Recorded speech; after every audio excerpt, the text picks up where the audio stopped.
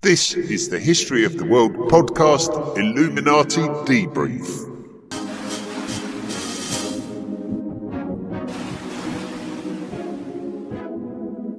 Hello everyone, welcome to the History of the World podcast, Illuminati Debrief. And this week we're joined by all of the hot worlders for a change. So we're all together again, So normally this is exclusive for those patrons and those subscribers who listen into the bonus material of the podcast. But this week, we've opened it up to everyone.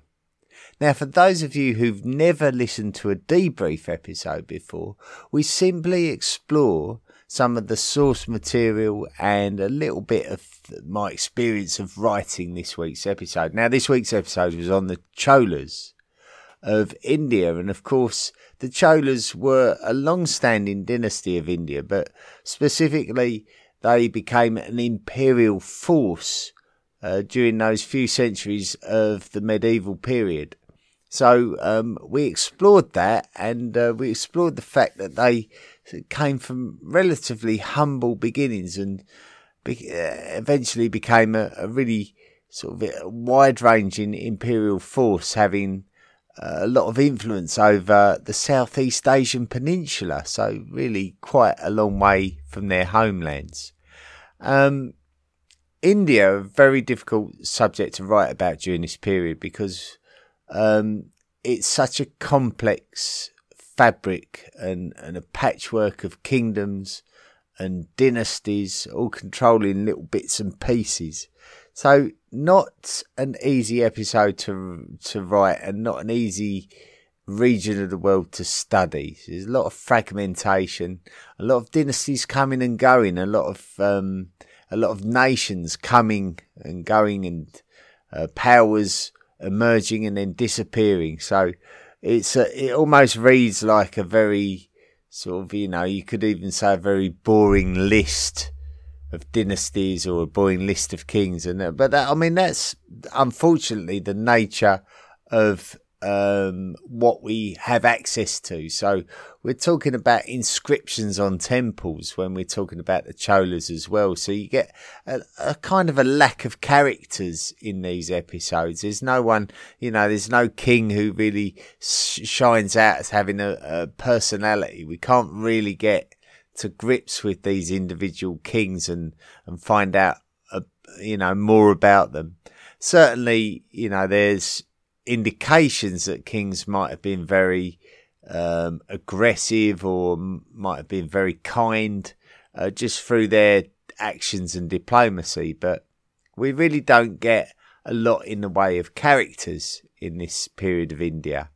And this is as we say, this is because of a lack of source material, and those source materials, they have to be read and interpreted by people who are experts at studying the region as a whole. So to understand India, you have to understand the culture and the nature of India, and the culture and the nature of their religious observances, and what they were more likely to do with their wealth. So we mentioned on many of occasions that when they plundered neighbouring dynasties or neighbouring lands or kingdoms, that they would put a lot of the money back into the temple. And this almost left the temples quite vulnerable to raids, so they had to be heavily protected. So it was almost quite an expensive thing to do, to have to protect your temple. So there we go. That's really trying to understand the nature of this area of the world, just due to the fact that its culture was different to maybe other areas of the world. The other thing that's always a huge challenge for me as a historian, and no direct expertise or particular expertise on Indian history, is how on earth do I pronounce all of these names, all of these dynasty names, all of these king names, all of these temple names? Well, with great difficulty, and I'll use resources. I don't think I've sort of disclosed too much about pronunciation and how I go about pronouncing the names of things. But there's a wonderful website called Forvo, Forvo, which is like a free source of pronunciations. It's really, it's like crowdsourced pronunciation. So you can either submit words for pronunciation, or likewise you can offer your own pronunciations if you speak in that particular language. So that's worth visiting if you're ever unsure how to pronounce a foreign name. Sometimes you can find these names on Forvo. Good old Google Translate is such a powerful tool nowadays that you can put things in, it recognises the language or an approximation of the language, and a lot of languages you can sort of guess by the linguistic rules how it should be pronounced, but still there's nothing quite like pronouncing it like a native speaker, is there? So but Google Translate is somewhere I go. And then of course we've got sites like Youglish is another one where you can type a word in, and the engine will find videos where that is mentioned and where the subtitles recognise it, and it takes you to that area of the video, so you can get. But then you're also in the lap of whether those people who made those videos knew how to pronounce it as well. So always a little bit tricky with pronunciations, and especially when I've got no linguistic knowledge of Hindi or Sanskrit or Tamil or Kannada, all of those dialects of India or southern India. Well, some of the source material used, you can look up guidelines or timelines of the Chola, but there was one book which I really leant upon, and it's by it's by John Key, and I think I first stumbled across his work when he wrote a book about the history of China.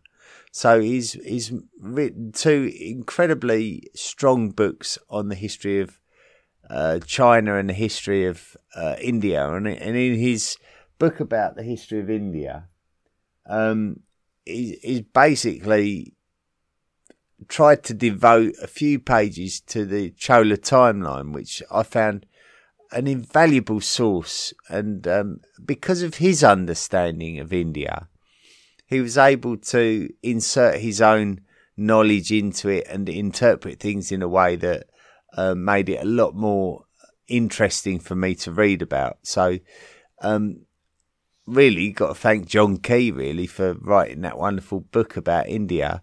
It really helped me to sort of understand or get a feeling for the medieval period in southern India, in the southern Indian subcontinent. So, but apart from that, really, it was just using web resources, good old Britannica and the World History Encyclopedia, and a lot of Wikipedia. But of course, with Wikipedia, you have to triangulate a lot. You can't just take everything you read as gospel with Wikipedia, because it's edited by the general public. So you've just got to put your faith in it. Or you've got to be prepared to look for other source material to validate the content on Wikipedia. So anyway, that's really it. That's what went into the construction of this week's episode.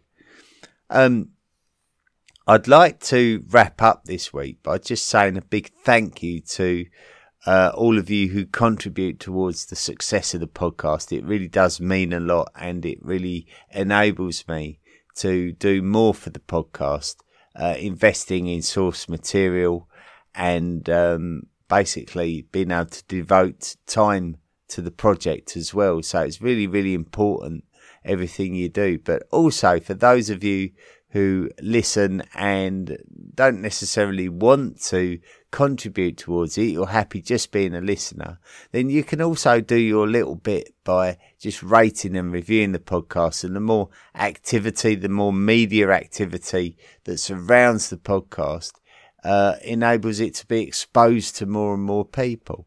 So, anything you do can only benefit the History of the World podcast. Just to wrap up, now there's something that Spotify approached me about. They spoke to me about the podcast. It's, they're quite proud to have the History of the World podcast on their books, which is great.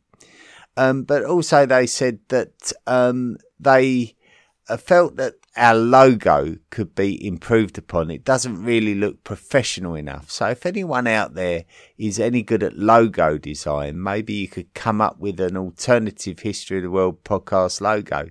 We like the black background and the green text for the medieval period podcasts, but if anyone's got an ability to elaborate and create something that might be a bit more professional, then maybe you could be the designer of the new logo for the podcast. So if anyone's got any ideas, send them in and we'll have a look at them. Anyway, that's it for this History of the World podcast debrief. I hope you enjoyed it. A little bit of a bonus, a little bit of extra material for you. And you can listen to the debrief episodes every week just by subscribing to the podcast. Or if you're a member on Patreon, you can get the debrief episodes about a week after they're initially released. But until next time we meet again, and thank you very much for everything you do, everyone. Until next time, be good.